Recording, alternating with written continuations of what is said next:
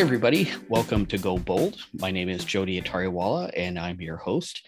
And today I'm very happy to have on the show Major Brett Parker, who is a Royal Canadian Air Force fighter pilot. He's flown the CF-18 Hornet, and he is also currently the boss of the Snowbirds air demonstration team for 2022. So Brett, I'm very happy to have you on the show. Thank you so much for joining me today. Yeah, thanks for the shout out there, Joe. And it's great to join you tonight, and hopefully have a nice, cool discussion about things. Yeah, I'm totally looking forward to it. So, as I do with all of my guests, Brett, I asked them, what made you join the military, and what made you pick the branch that you did? Well, my desire to be in the military goes back to my childhood days. I pretty much was drawn to air shows. I loved going to air shows, mainly like obviously jets, military jets, and the Snowbirds were probably my two biggest things that I'd always want to go to air shows for. Even then, Top Gun when it came out, right, and that was 1986. That certainly didn't prevent things as well to kind of elevate the the desire to want to go. But so it started when I was a kid, to want to do what I'm doing now. I'm fortunate to be doing now. So obviously in order to do what I'm doing right now, I had to join the Air Force. So that's why I chose the RCAF. Awesome. And what route did you take to get into the Canadian Armed Forces, and specifically the Air Force? Quite an interesting route, actually, that you asked that. I originally actually applied to the military after high school. Okay. But at the time I wasn't selected for pilot. I was selected for navigator. But at the time it was, kind of looked at as a, well, you're going to go to university. So it's, oh, well, then you're going to be paid to go to university. So it's, oh, well, okay. Why not give it a try? So I did. I actually went to Royal Military College in Kingston, Ontario for 2.5 years. But then I had found that I wanted to be a pilot. And at that time, I wanted to retest for pilot. I'd always just wanted to do a pilot job. But at the time there was the FRP, the force reduction plan going on. So we're talking like back in the early 90s. I know I'm dating myself. I'm 25 years old, I'm sure. No, I'm just kidding. But anyway, so I ended up actually leaving the military. So I decided to leave, went back home to Edmonton. And then I was getting my degree at the University of Alberta with a Bachelor of Science. And I just happened to stop by the recruiting office in my third year. And I spoke to the senior officer there, and I said, I've always wanted to be a pilot in the military, and I tested way back when. And he was kind of like, well, what's your story? And I gave him my spiel. Mm-hmm. And then he said, I'll tell you what, finish your university degree, go get your private pilot's license, and I'll send you back to aircrew selection. So I did that. By the time I finished my fourth year, I had my private pilot's license. I got my degree, and they sent me back to aircrew selection, and here I am. So when you say what was my career path to this, it's a little bit more of a over the hills and through the woods to get here, but here I am. Good for you. Good for you. Well, that shows commitment. It shows hustle. And man, to go through pilot training while also in university, like there's expense, there's time. Good for you. That's awesome, Brett. Yeah, when I go and do, obviously the job that I'm currently doing, we do lots of school visits, or we try to, notwithstanding the whole COVID thing. Mm-hmm. But I usually use my story as perseverance. So that's kind of the word. That's my story. I persevered. So good for you. But it may sound a little bit cliche, but it is technically true. It's like some people have the straight path and they just go, off they go and they make everything happen, and others got to kind of work their way there. And I'm that guy that's worked their way there. Well, hey, maybe it makes the reward just that little bit more sweet, Absolutely. Exactly. Yeah, good for you. Good for you. Well, so tell me about, you obviously get selected then for pilot training in the Air Force, and tell me the next step, because I'd love to hear about some of the milestones of training, because as a pilot and, a person that has a goal, I would love to hear some of those milestones of like, man, this is the first time I got in a jet, or, military aircraft, or, any of those memories. Yeah, I mean it's changed somewhat since I went through. I know I'm only 25, but it's been a few years since I went through the pilot training. Just kidding. It might be more than that. It might be almost double that. Oof, I'm dating myself on live podcast. Is that allowed? Just kidding. Go ahead, man. You're joining the club here. So There we go.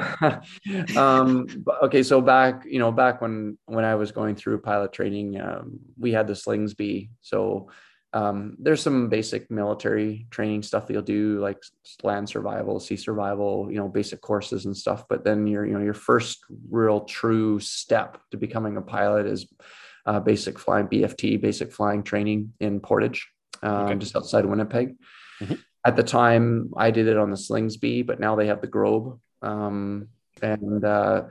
That's like a pilot selection. That's kind of like your initial pilot selection. And it's about 30 hours long, but it's basically a kind of like a private pilot's license type thing. You'll learn traffic sequences and go out to the area and do a little bit of aerobatics and slow flight and come back and do traffic patterns and stuff like that. But it's technically supposed to be more of an assessment, right? They kind of give you some things to learn, and then they ideally kind of step back and just see how well you've learned it and make that assessment from there. Okay. And then once that's done, like obviously with successful completion from there, you would go to what is now known as phase 3. It used to be phase 2, but it's called phase 3 now with the Harvard. So the Harvard, which is a moose jaw. Okay. It's got a turboprop. So, as someone joining the military, if you've, maybe been flying Cessnas or something like that, I mean, stepping into a turboprop with retractable gear and ejection seats and all that kind of stuff, like the military has always prided itself that we have a certain way of doing things. And of course, the learning curve, I mean, is it a curve or is it more of a slope, depending on whether you call it a curve or not? But right. It does, start to go, fairly rapidly up when it comes to, aptitude and evaluating someone's ability to become a military pilot. So you step into the Harbor 2, and it's got, performance and all that kind of stuff. It's got, a glass cockpit or mostly glass cockpit. So you very quickly step into something pretty modern to kind of see if you've got the next stage of what it takes to become a military pilot. Mm-hmm. And then from the Harvard 2, depending on where you stream, that's usually where you stream into the different branches. So either be Helo, Community, Multi, or Fighters. Okay. And then if you go Fighters, you go to the Hawk. Helos, you go back to Portage, eventually back onto the Jet Ranger / I guess what was the Griffin, but it's what are we calling it now? What's the blue one called? Oh yeah, the Outlaw. The Outlaw, that's it. Yeah, the Outlaw, yep. or the King Air for multi-engines. So right. I was fortunate enough to go jets, which is obviously what I wanted to do. And then my first posting, I went jets. So I went on to the Hawk. I got my Air Force wings on the Hawk.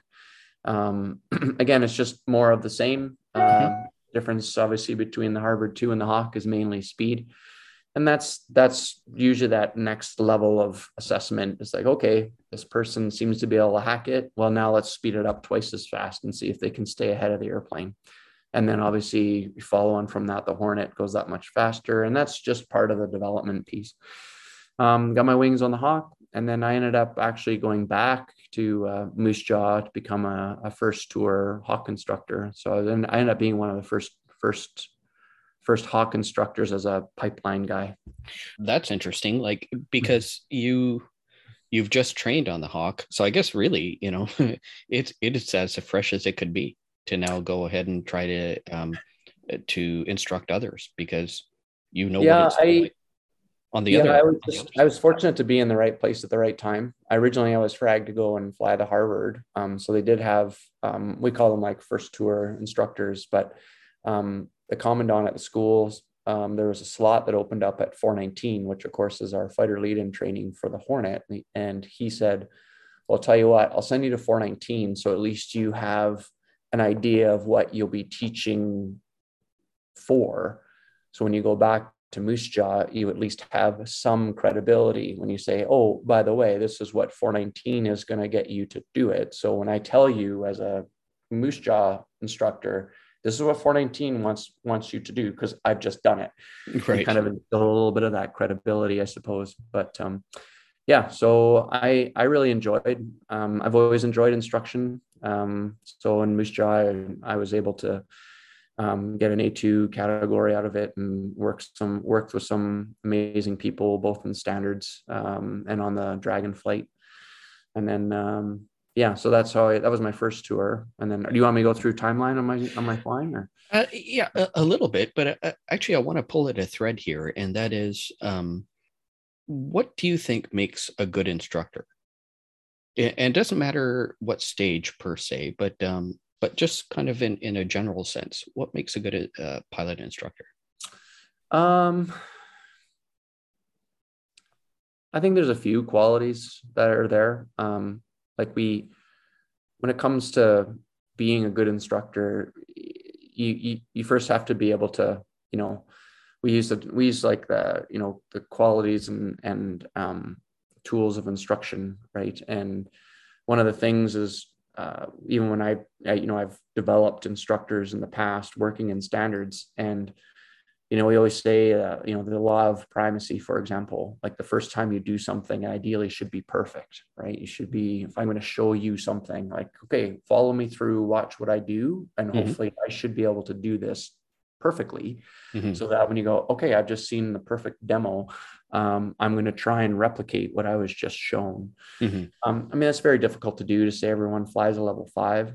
So, you say, what are some qualities? I think an instructor needs to be a very capable pilot from just an abilities point of view. And sometimes that's the biggest challenge in Moose Jaw, for example, because you'll spend a lot of your time instructing. So when you're not flying, you're not actually continuing to, stay on top of your own skills and your own abilities, right? And you can sometimes get caught. And that's what I usually found when I was teaching instructors or evaluating instructors, was that a lot of times the instructional piece was there, but it was the proficiency on the airplane that was sometimes lacking, because you're just not physically flying the airplane. Right. So the ability to operate an airplane and have those abilities, even at times where you may not be touching the airplane very often, I think is important.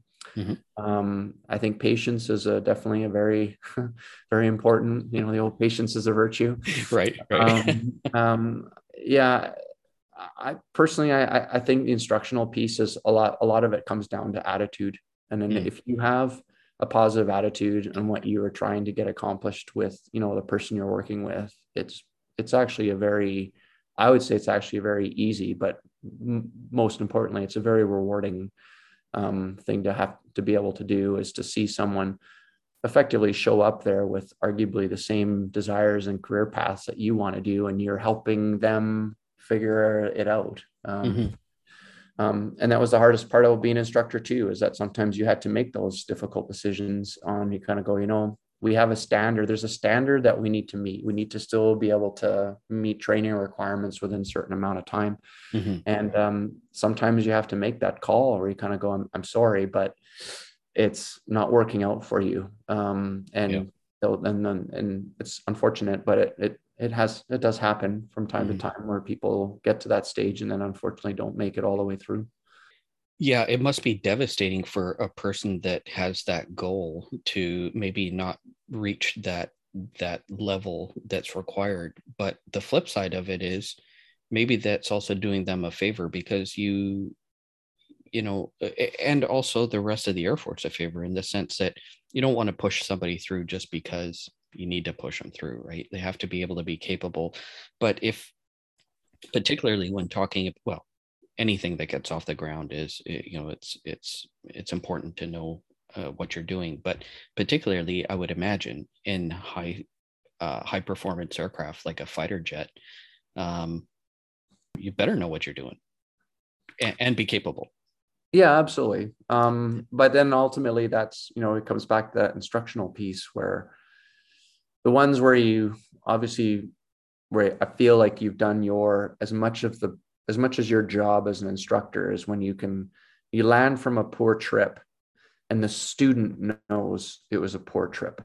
Mm-hmm. Right. And they self-assess that, and they come to that realization that, you know what, this isn't working out for me. This isn't what's happening. And versus, you know, like, you're just being mean to me and you don't understand. And it's like, no, hey, like, go ahead. You tell me what happened today. And that was poor. That was poor. That was poor. Mm-hmm. Uh-huh. And so what do you think would be the impact from that? Well, I don't think I deserve to pass. Exactly. Okay. Right. All right. They actually end up having that as their rationalization from the trip. And then you kind of go, good. Maybe they have time left in order to fix it, and maybe they don't. But at least they've been able to self-assess that problem on their own. And it doesn't feel like, oh, I just got pushed off the deep end by someone who doesn't like me, right? I've done everything in my power, everything that I have, all the tools that I have as a pilot and as a person or whatever. You tell me I'm trying, but I can't do it for you. You still have to be able to do something competently and safely. And obviously safety is probably the most important part of it. If you can't do it safely, you won't pass. I guarantee you that. Yeah. Yeah. And that's for safety of themselves and the people they're flying with. Yeah. Absolutely. For sure. Yeah. Everybody. Yeah. So tell me, we don't have to go into like super deep detail, but tell me, because you're flying a turboprop and then you go into the jet with the Hawk. I would imagine the first time you spool up a jet, you know, there's simulators and everything else, but it's got to be a wonderful memory. Yeah, to be honest, I had the fortunate pleasure of doing a few trips prior to going to Moose Jaw. Oh, right. I'd been in the back of an F-18 a couple of times. So I got a couple of backseat rides in F-18s, just as, on-job training to kind of see what a fighter pilot's job is all about. I worked in Winnipeg at Central Flying School at the time. They had a tutor jet there. So I'd been fortunate enough to be, and actually I also had some flights in the F5 as well. That was in Winnipeg. Oh, so that would have been cool. Yeah, that was very cool. So I was fortunate from where I was working at the time to have been exposed and had the opportunity to get exposed to some jets. So the first time it was great sitting and being able to actually sit in the front, because where I was sitting in the back or on the side, I wasn't actually flying. I was just basically a passenger and looking at whoever I was flying with going, this is awesome. But my gosh, which button are you looking at right now? Because there's a million of them. But I don't necessarily remember the exact day or that first day that I sat in the Hawk to take my first jet ride, if you will. Fair enough. Memories from that kind of thing is like I remember I had the fortunate pleasure to fly my brother. Oh, no kidding. In the jet. Yeah. Cool. The wing commander at the time, he was very open to opportunities to other service personnel. And we basically said that emergency services personnel, first responders, qualified for that. And so I asked him, I said, well, my brother is a police officer, does he qualify? And he's like, absolutely. It's like, okay. Awesome. So I was able to take him for a flight, which he said was just amazing. And so I remember that as a pretty special opportunity that was made available by the command team at the time. I did the standard sibling thing though. I flew hard enough to make sure that he got sick and respected the for you the job that I was doing. He's kind of like, oh my God. I was like, yep. Here's some more G. Okay. He's got sick. So he's going to have a little bit of respect for me, a little bit of that. Because he's an older brother, right? So I always lost all the fights. So it would have been rude for me not to do that. Exactly. Just because, but I love it. That's awesome. I mentioned to you before we started this chat that I had the opportunity to go up in an F-18 and the pilot that I flew with, but that was the biggest fear. I didn't want to come back with an air sickness bag full, and thankfully I didn't. But I think maybe Dan was maybe kind to me. Oh, you never know. But you know what? I actually I was sick in the tutor my second flight. And it took me about 4 flights after that to kind of get over the air sickness piece. And, obviously in well, probably not so much as in the job as the boss, because I'm at the front, there's not really a whole lot to look at. But in my previous tenure on the Snowbirds, I was a number 5, a 2, a 3, and a 7. So I have had quite a few passengers with me. And, that's always the same thing, right? They're always worried about, am I going to get sick? Am I going to get sick? And it's like, well, let's put it in perspective. Human beings are not creatures of the air. We aren't. Yes, it's right. something we're not used to. Your brain is going to start freaking out when you get exposed, when it gets exposed to something it's not used to. And the first thing it's going to do is it's going to start blaming whatever you ate.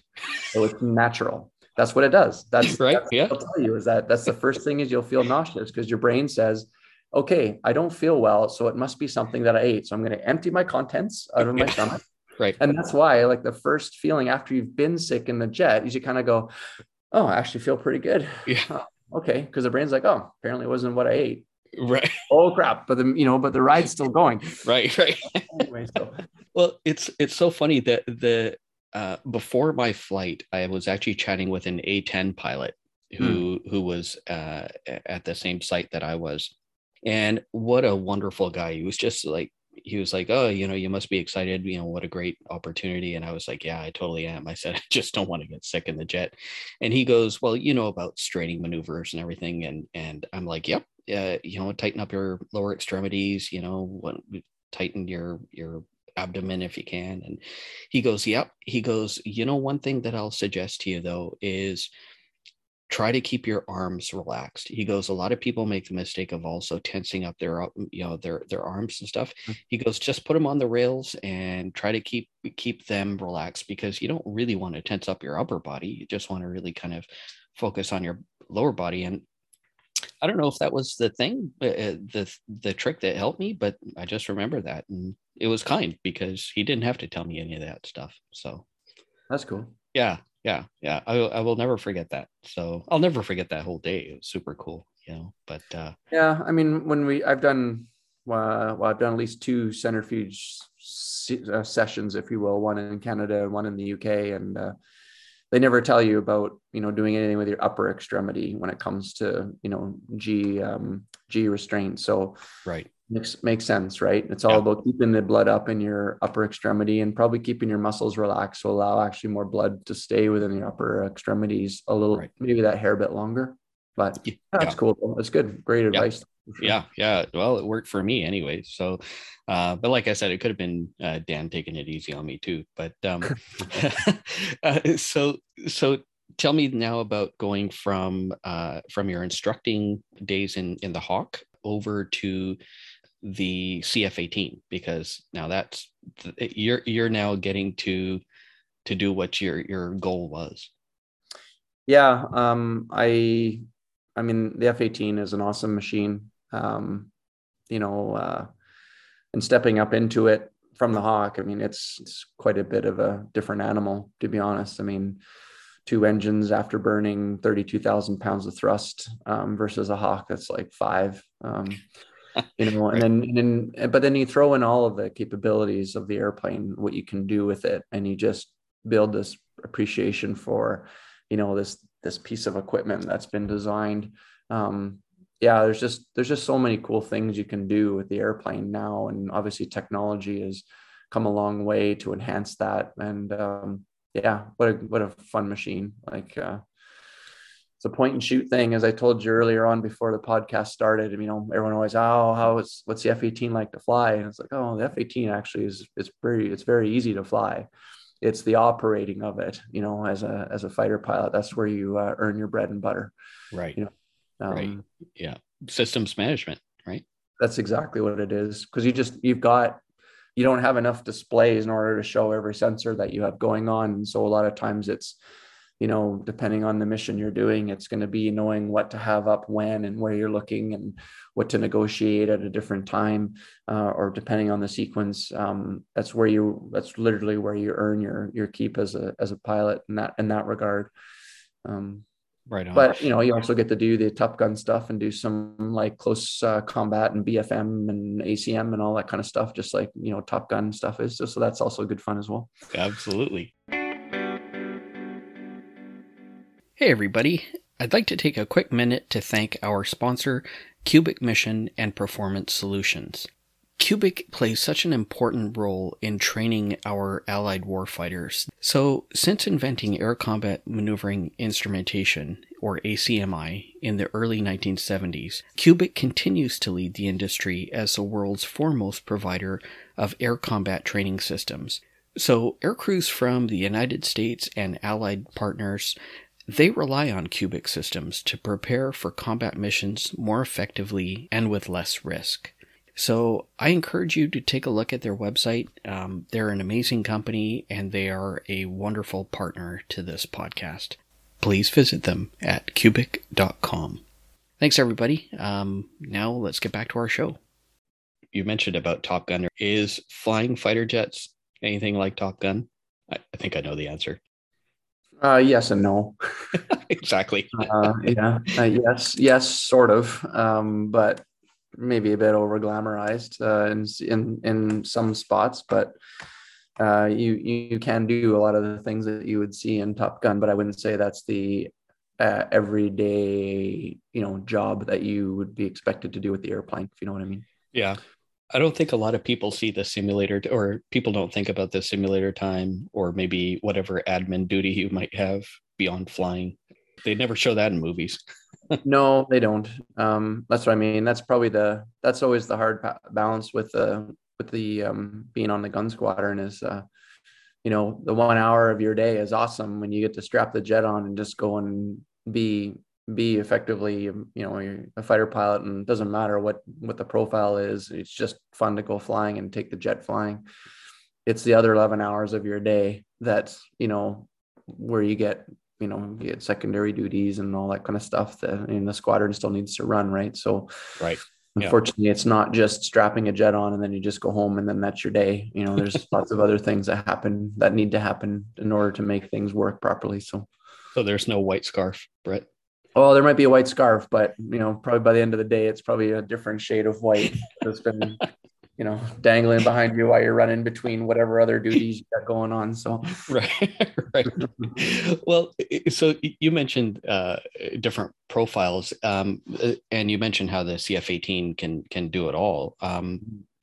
Was there any particular aspect of being a fighter pilot that you like more? Like, were you an air-to-air guy or air-to-ground, or? To be honest, not to sound cliche, but I liked it all. The best part about the Hornet has always been that it was never the best fighter for, it was never like the best air-to-air. It was never the best air-to-ground, but it could do both very, very well. Right. And you know what I mean? So it's above average in just about everything that it does. And so you kind of go, is that not like the best thing to be able to do from a robust, like, what do we need to do today? And then you go from air to air to air to ground from a push of a button.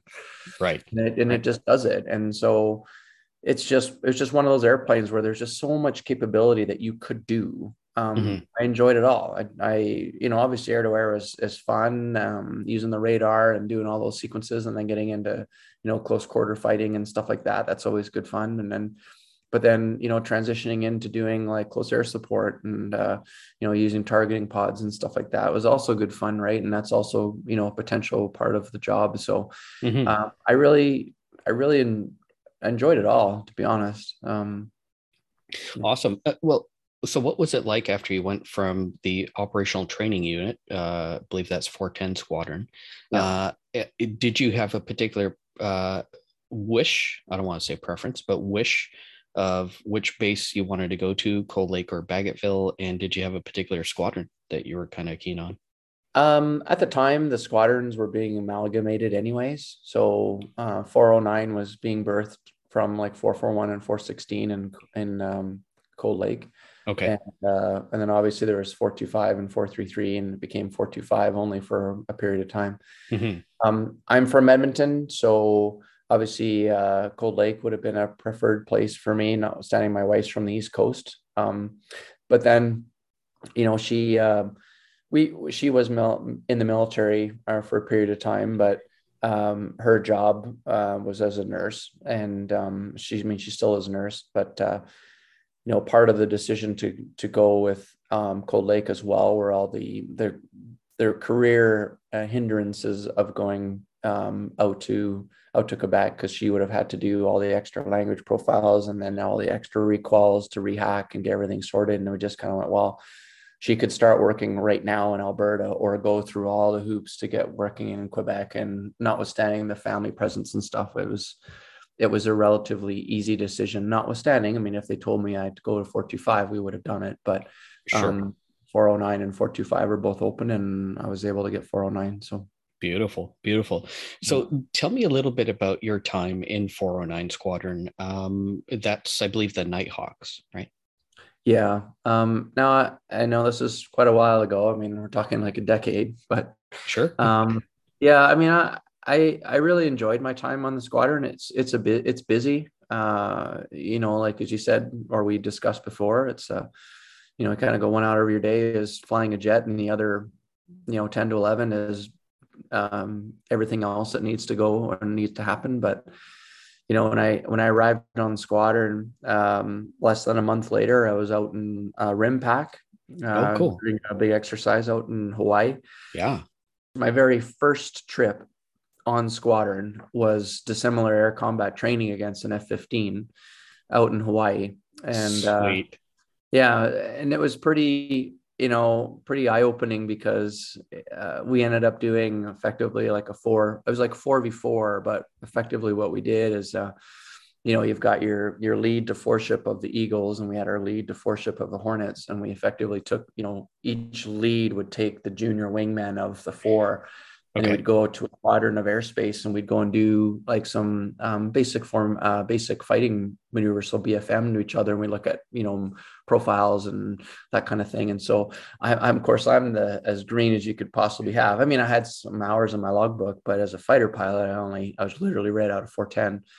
And so I end up getting the lead of the four plane of F-15 guys, who is a brigadier general, but he was a Delta Airlines, so he was a guard Sure. guy, Right. if you will, but a B-gen with 5,000 hours on the F-15, and a Delta Airlines reserve pilot. And anyway, so off we go, and I kind of just resort to my 410 stuff, and he just kicked the crap out of me the entire time. And but it was pretty cool. You get down to the debrief, and it's rank aside. We sat down and we pulled the tapes, and he's showing me like profiles of weapons we don't even have, and I was just kind of mind blown about, wow, you're still shooting me there, how is that possible? I'm like pretty much behind you and you're still shooting me.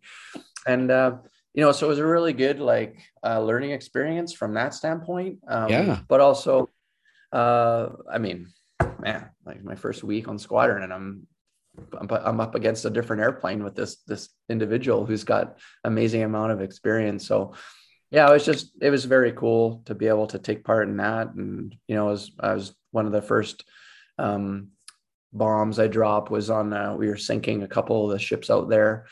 Awesome. They were getting rid of, so I was part of that, to drop one of our guided munitions into the ship as it was eventually being sunk. And so yeah, I mean, lots of amazing memories from 409.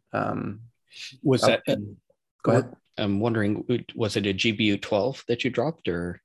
Yeah. Yeah. That's interesting. I was talking with a few other pilots about putting stress on jets, and one of my other guests was a colonel and wing commander flying A-10s. And he's like, yeah, we'd put G's on the jet, obviously, and definitely in CAS, in close air support. But he said, everything kind of changed once you put precision guided munitions on, because now you don't really need to do dives and when you're releasing a bomb, because you're pretty much in level flight. You find the target with the targeting pod, and you pickle a button and off it goes. And yeah, it's pretty amazing. You just I didn't really drop too many of them with the Hornet, because we didn't really have too many of those guidance packages on a lot of the weapons at that stage. But we did a lot of synthetic synthetic drops with the Hawk T2 on my exchange. And the way the airplane builds, I call it the basket, right? And it just basically just got to drive the airplane into the basket and then just let the bomb go, and it just flies itself, off it goes, and it follows it, everything, and all the canards will move to make sure it's doing everything properly, and it's usually pretty darn accurate. It goes where you tell it to. Yeah. Wow. Yeah. Or you hope it does. Anyways. Well, it's going to go wherever it's been programmed to go. So, right. Yeah, and it's pretty darn accurate. I mean, as long as it's getting a good signal and it's a good GPS coordinate, it's going to be pretty close. Yeah. Right on. So any other highlights? Well, I'm sure you have many highlights of your 409 squadron days, but I'd love to hear a little bit about maybe flying in the north, because that's just got to be such an austere location, and just the environment and what that's like. I don't know if you've ever had the opportunity to do an intercept in the north, but yeah, just what it's like flying there. I'd also love to hear about the first time you tanked in a CF-18. Yes. Well, so I'm not unfortunately now to talk too much about like intercepts per se, Sure.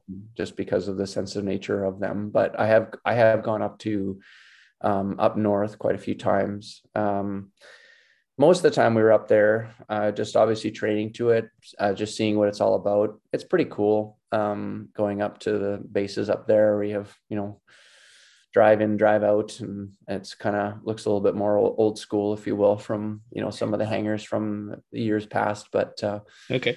but yeah, it's literally I usually make like family videos every year, and that one year I usually do like a little flying portion of it, and I had the Inuvik / up north where we would usually go up towards and it's kind of like the Hoth system, right, from Star Wars. It's just this blanket of snow and kind of undulating rock and whatnot, and you're in your little speeder, and then that's what you do, type of thing. But yeah, I've spent some time up there. It's pretty cool, both during the summer and in the winter as well. So you get like full day daylight or full night, right? So that can be quite a shock as well. Yeah.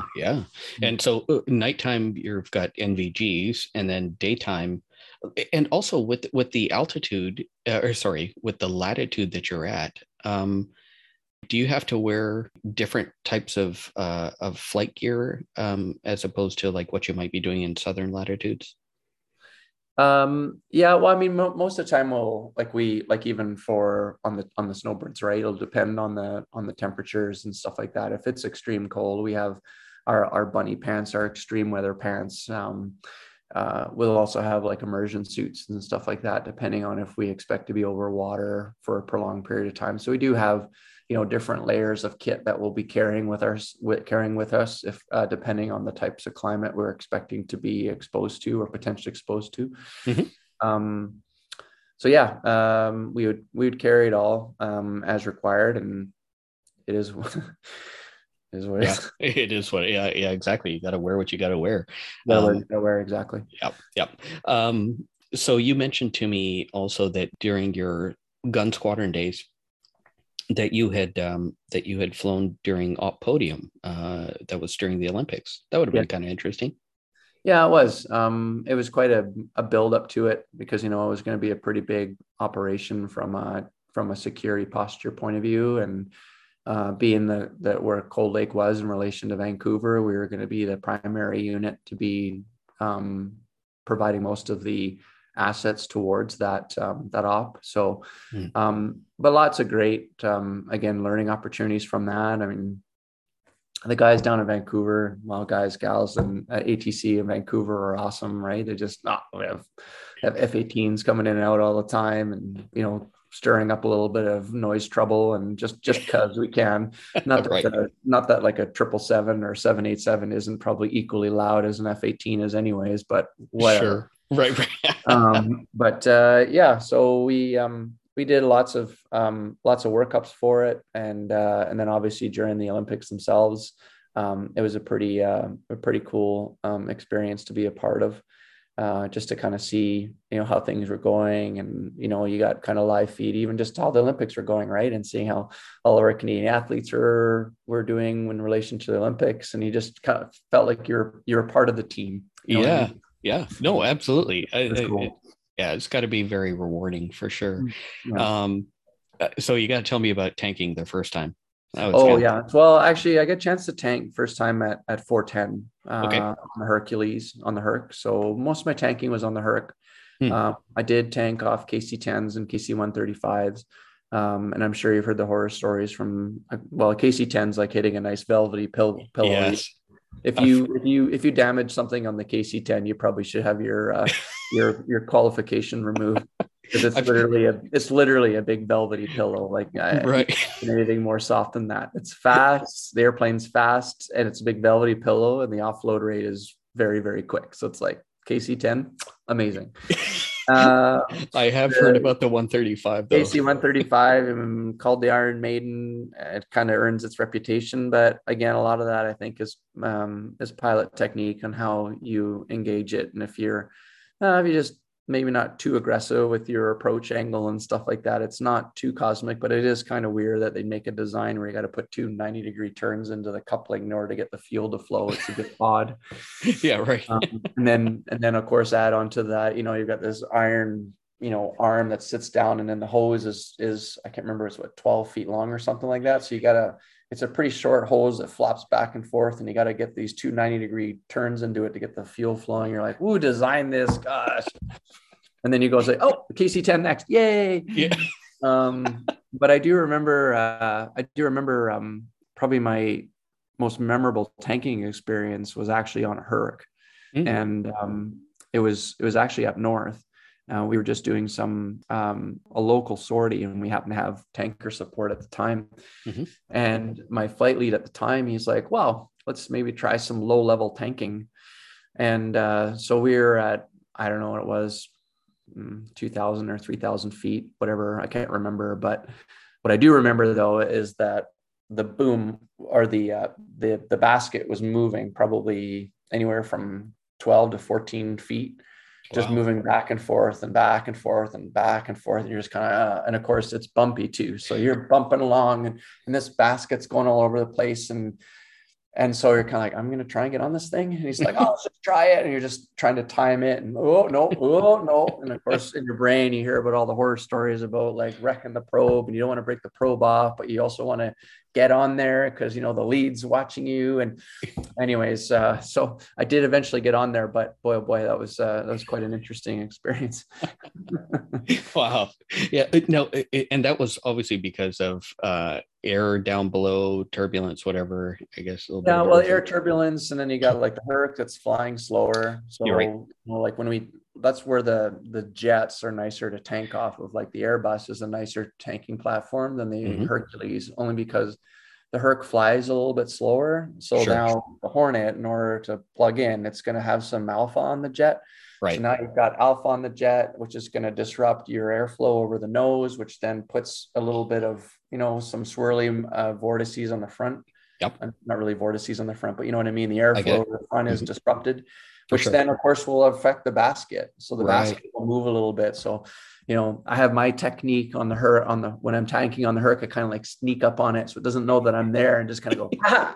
And just kind of there I show up, and it doesn't have enough time to react to the bow wave caused by my canopy. I just kind of go, there's I show up. But any of the other airplanes that are going fast enough, it's not affected by that. But for whatever reason, the alpha, and when you come in, it starts to move the basket a lot more on the Hercules. Gotcha. Oh, that's interesting. So before we leave the CF-18 days, I got to ask you, because I love the story about you flying with the F-15 or flying versus an F-15 when you first got on the squadron. But I'd love to hear about some of the other aircraft that you've flown in, something that just might be memorable to you in terms of like a BFM fighter or whatever you got. Like other airplanes I've flown in? Flown against. Yeah. So I've fought against a Viper before as well. So I've fought against an F-16. Okay. And I've also fought against a Super Hornet as well. Cool. Obviously the Eagle. I think those are the two other ones that were on that I've done DACT training against, was a Viper and a Super Hornet. Okay. Yeah. What are your thoughts of each of them? Like as a F-18, CF-18 pilot, what is your thoughts about going up against a Viper and a Super Hornet? Well, the interesting thing is that like everything else, like each airplane has its capabilities, but Right. it all depends on what the pilot does with it. For sure. Like Totally. I didn't think the F-15 would do like a pirouette turn like we do, or you could pretty much pull as much alpha as you want and you just stomp on the rudder and the airplane will just do Right. a full 180-degree turn. And in terms of like fighting, it's all about nose position. And Hmm. so even if an airplane turns its nose at you, you have to assume that he or she might be shooting at you. So now you have to react to it. Hmm.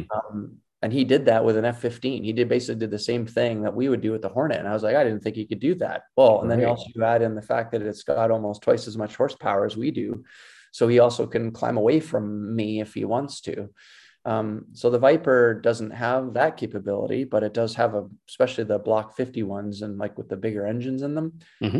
they've got a lot of horsepower and they're small and light. So they can accelerate in the vertical a lot easier than we can. So it just depends on how you engage that person and what they do with that airplane. The Right. F-16's life is fast.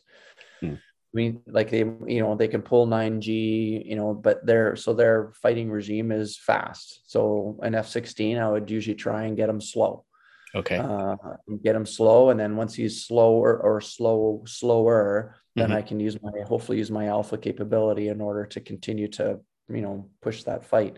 Hmm. But if he gets the speed on, he can still leave. He can get up way higher than I can and a lot faster than I can. And so again, when you talk about like, how do you tactically engage that kind of thing, it just totally depends as you go into that merge and then, play the picture fight the picture that you see out the window. Right. Right. Super Hornet, again, it's not as maneuverable, or from what I've heard. I've never flown in it, but I don't believe it's as maneuverable as our older Hornets are. Hmm. Just because, yes, it's got a obviously bigger wing. I mean, it's another almost third size of an airplane, but Right. yeah, so it's got bigger engines, it's got a bigger Lex, a bigger wing, but all that weight and drag and everything, I think Hmm. it actually affects its turn capability quite a bit. Similar to like the Hawk, actually. When we like over in the UK, if ever we did a little bit of like basic fighting against like a T1 Hawk Hmm. and like the T2 Hawk that I flew, if you look at the two variants, you'll see like the T1 Hawk has the short little snub nose on it. And of course, the Right. T2 one's got the big long nose, which carries all the sensors. But it makes a massive difference to its turning capability with that little shorter, stubbier nose. And so the T1 Hawk would actually be a better BFMing airplane than the T2. And I find it a very similar comparison between what you'd say is the regular Hornet and the Super Hornet. Interesting. Mm-hmm. Interesting. Super Mm-hmm. cool. So yeah, I was going to say we'll leave the CF-18 now, but I have to ask this a couple of Oh, questions before we do. One is, you're having what me did to reach way back in my memory bank for all these. yeah, yeah. Well, hopefully it's a fun exercise for you. Bring back some interesting memories, I hope. But one is, what did you like most about it, and what did you like least about it? Most, oh man. I mean, the airplane itself, or just like the job? Like, what do you mean? Like the Like, camaraderie was amazing. Like all the guys I worked with on squadron are amazing. The airplane, as I said before, it did everything pretty well. yeah. Uh, Um, I'm thinking specifically about flying the jet, and because one thing I hear, and I don't want to guide you in this, but one thing I hear is pilots have told me, aside from the fact of being able to add external fuel tanks, is just the legs of the CF-18 with like a little bit longer or a little bit more. oh, uh, I I don't know. guess. Depends if you want to use the piddle pack or not. Right. Okay. Fair enough. If you don't have an onboard, don't really have an on bathroom, and you can't unstrap and go for, a proper bathroom break. It's like, Right. well, if I could have more fuel or more legs or whatever, that means you're probably going to have to use the piddle pack then. And Right. it's there. Don't get me wrong, it's there, but Yeah. Yeah. it is a bit of a pain in the ass. Yeah. Fair enough. Fair enough. And yeah, I guess what didn't you like about it? Flying it. Or The fact that there's no bathroom. I'm just kidding. Piddle pack. Yeah, the piddle pack. The piddle packs are the worst thing too. No. Yeah, honestly, the airplane itself, I guess you'd probably say maybe the power from time to time. Most of the time our standard configuration would have a couple of tanks, like a couple external tanks on it. And by the time you add in, a 2,000 pounds worth of, well, each tank is like 2,000 pounds.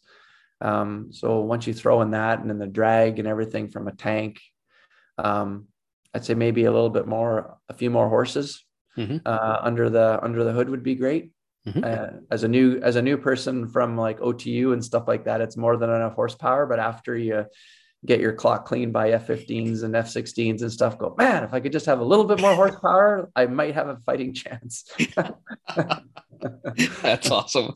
Yeah. Aside from the fact of growing your skills, right? Yeah, exactly. Right. Forget about my skills. It's all about the power. I have no piddle pack and I have no power. That's why I'm losing this fight. That's awesome. I love it. Oh man. Okay. So now the next major milestone, I guess, in your career is going to England. You were an exchange pilot with the RAF, I believe. Actually, my time before that was actually on the Snowbirds. Oh, right. Okay. Yeah.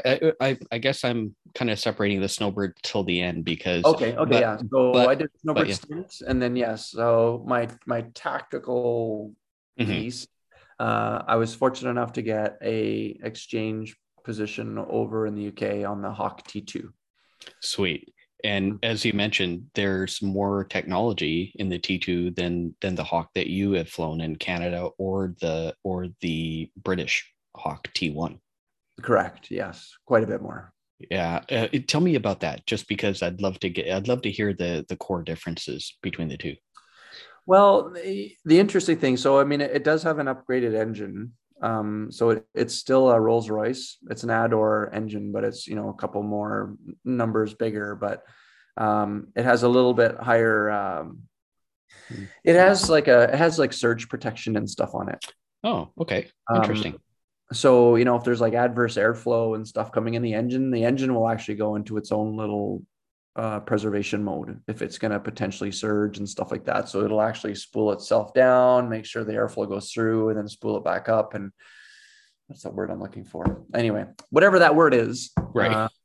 Stuck somewhere between our conversation. Yeah. It's the engine is bigger. It's got a little bit more power, but then it's also heavier. Performance wise, it's almost exactly the same as our Hawk. Interesting.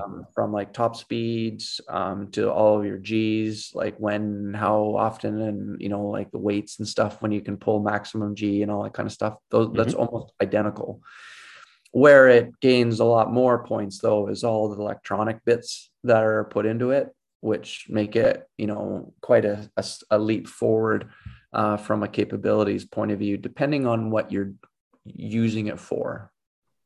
Okay. And in that context, for people that might not be familiar with the Hawk and what it is used for, how would you describe that? Yeah, so it's so effectively the Hawk T2, like the brain of the Hawk T2 is data link. And people understand what data link is, but effectively you have an airplane, it has the ability to talk to another airplane, and then it builds a picture, and it uses data link in order to build a picture. And it's a synthetic, we call it synthetic because it's not technically, well, it's real, but it's building a picture based on all of the sensors that's going in, but it's basically being fed by this data link system. All of those electronic features on the T2 are all provided by that data link. So what it does provide you with, though, is it gives you a synthetic radar system which, from a fighter lead-in point of view, is quite a nice advancement when you talk about what's the next stage of training when you're trying to get, the next young guns, ready for F-18 or whatever that next future fighter is going to be. Mm-hmm. So getting introduced to those kinds of that next stage of technology I think is important. And that whole downloading training, right? How much training can we download? And the sooner you get introduced to things, does that not help you be able to, develop more skill and usefulness for it, so that when you are actually using it on the front line, you've got that much more of an ability to, operate that system, as we discussed before, right? It's being a systems manager, not necessarily flying the airplane. Right. And so it all feeds off of the data link. And so you have like a synthetic radar that's built. Now they've designed the synthetic radar on the T2 to be basically a very similar emulator as for the Typhoon. Okay.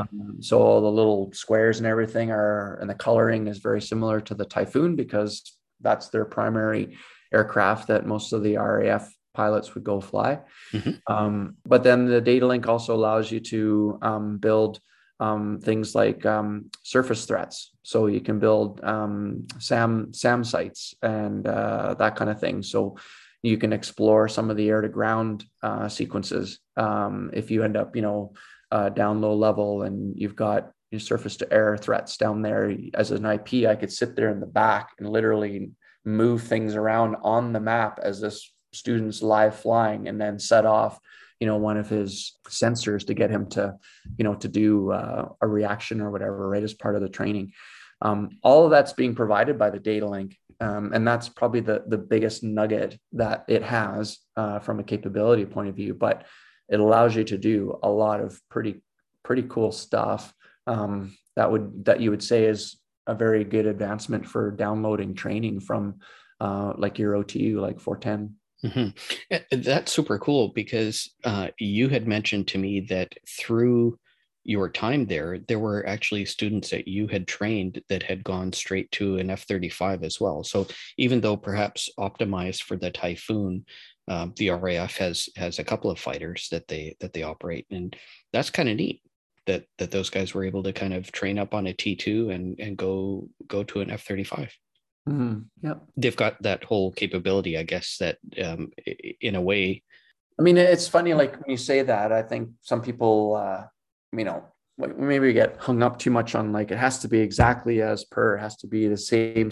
And, even just the ability to just talk, you just start introducing the jargon of radar, right? The jargon that goes along with using those sensors I think is huge for an ab initio student when they start hearing that the vocabulary and what all that means and how that, builds into what they need to do with an airplane. Just that alone, I think, is extremely worthwhile so again, how that's being provided, I think is kind of small potatoes. It's that it is being provided. It's being provided by this. That's what's important. What that specific piece is could be up for debate. And that's where I think that's why they're successful. And I mean, the F-35, like the majority of that OTU is going to be probably in a simulator, but they would have heard the jargon, they would have heard that introductory stuff, and now they're just applying it to a new machine. But the jargon is still the same. You're just applying it to a new machine. And I think that's the important part. So awesome. Very, very interesting. So how would you compare the difference between the Royal Canadian Air Force and your experience of being an exchange officer with the Royal Air Force? Our training programs are very similar, actually. Similar in our conduct, similar on our development of students. They use the term developmental teaching, just like we do as well, where, it's all about fostering your own self-analysis, your own self-critique from that student, right? It's all about that. I know historically the RAF has maybe, built a little bit of a historical presence, like being a bit more ruthless and whatnot. But I mean, at the end of the day, I mean, there's still the historical presence of the Battle of Britain, if you will. As the Battle of Britain, we won the most important air war ever of the modern age, and I guess back in the day. So Right. it's kind of cool actually over there, because you literally could take off from anywhere and effectively fly anywhere in the UK at 500 feet or whatever you need to, and you'll be under military control. And you could go zipping over downtown London under military control, and no one would bat an eye. That's So awesome. it's almost like the Battle of Britain rules are still invoked to a degree. Don't get me wrong; it's not happening often where guys are raging through downtown London. But if they needed Sure. to, they needed to, it would happen, and it would happen like that, which is pretty cool. That is very cool. That is very cool. Was there any cultural difference that you kind of saw, like in terms of? Yeah, I still even I've got, like, I call people mate and all that kind of stuff. I still have all my jargon, but I was up in Wales as well. So I mean, the cool thing was that my children actually were going to a school there, and they weren't doing full-time Welsh, but they were learning Welsh. And that became the secret language when they're talking about their parents behind our backs, because you pretty much knew. And it started getting all kind of, it sounds more Viking. I don't know if you've ever heard Welsh, but it sounds more like there's something out of a Viking movie than anything. And but it's just it's cool. Like, it's just part of that culture, right? And we really enjoyed our time over there, both from my flying and whatnot, but also as a family as well. I think that's awesome. What a wonderful experience to not only continue doing what you do professionally, but to do it in a different country and experience that whole different culture, different people, opportunity to perhaps travel during some of your downtime. Would have been awesome. Absolutely. Yeah, exactly. Yeah, it was great. Sweet. Hey everybody, I hope you've enjoyed this episode of Go Bold, where we've got to hear about Major Parker's career in the Royal Canadian Air Force outside of his time with serving with the world-famous Snowbirds air demonstration team. Please join us for our next episode, where Major Parker, the boss of the 2022 Snowbirds air demonstration team, will share his insight on the team, their Tudor jet, and how a show season is planned and executed. And you'll hear a bit of what he has planned for the team this year. You won't want to miss it, so we look forward to seeing you on the next episode of Go Bold. Have a great day, everyone.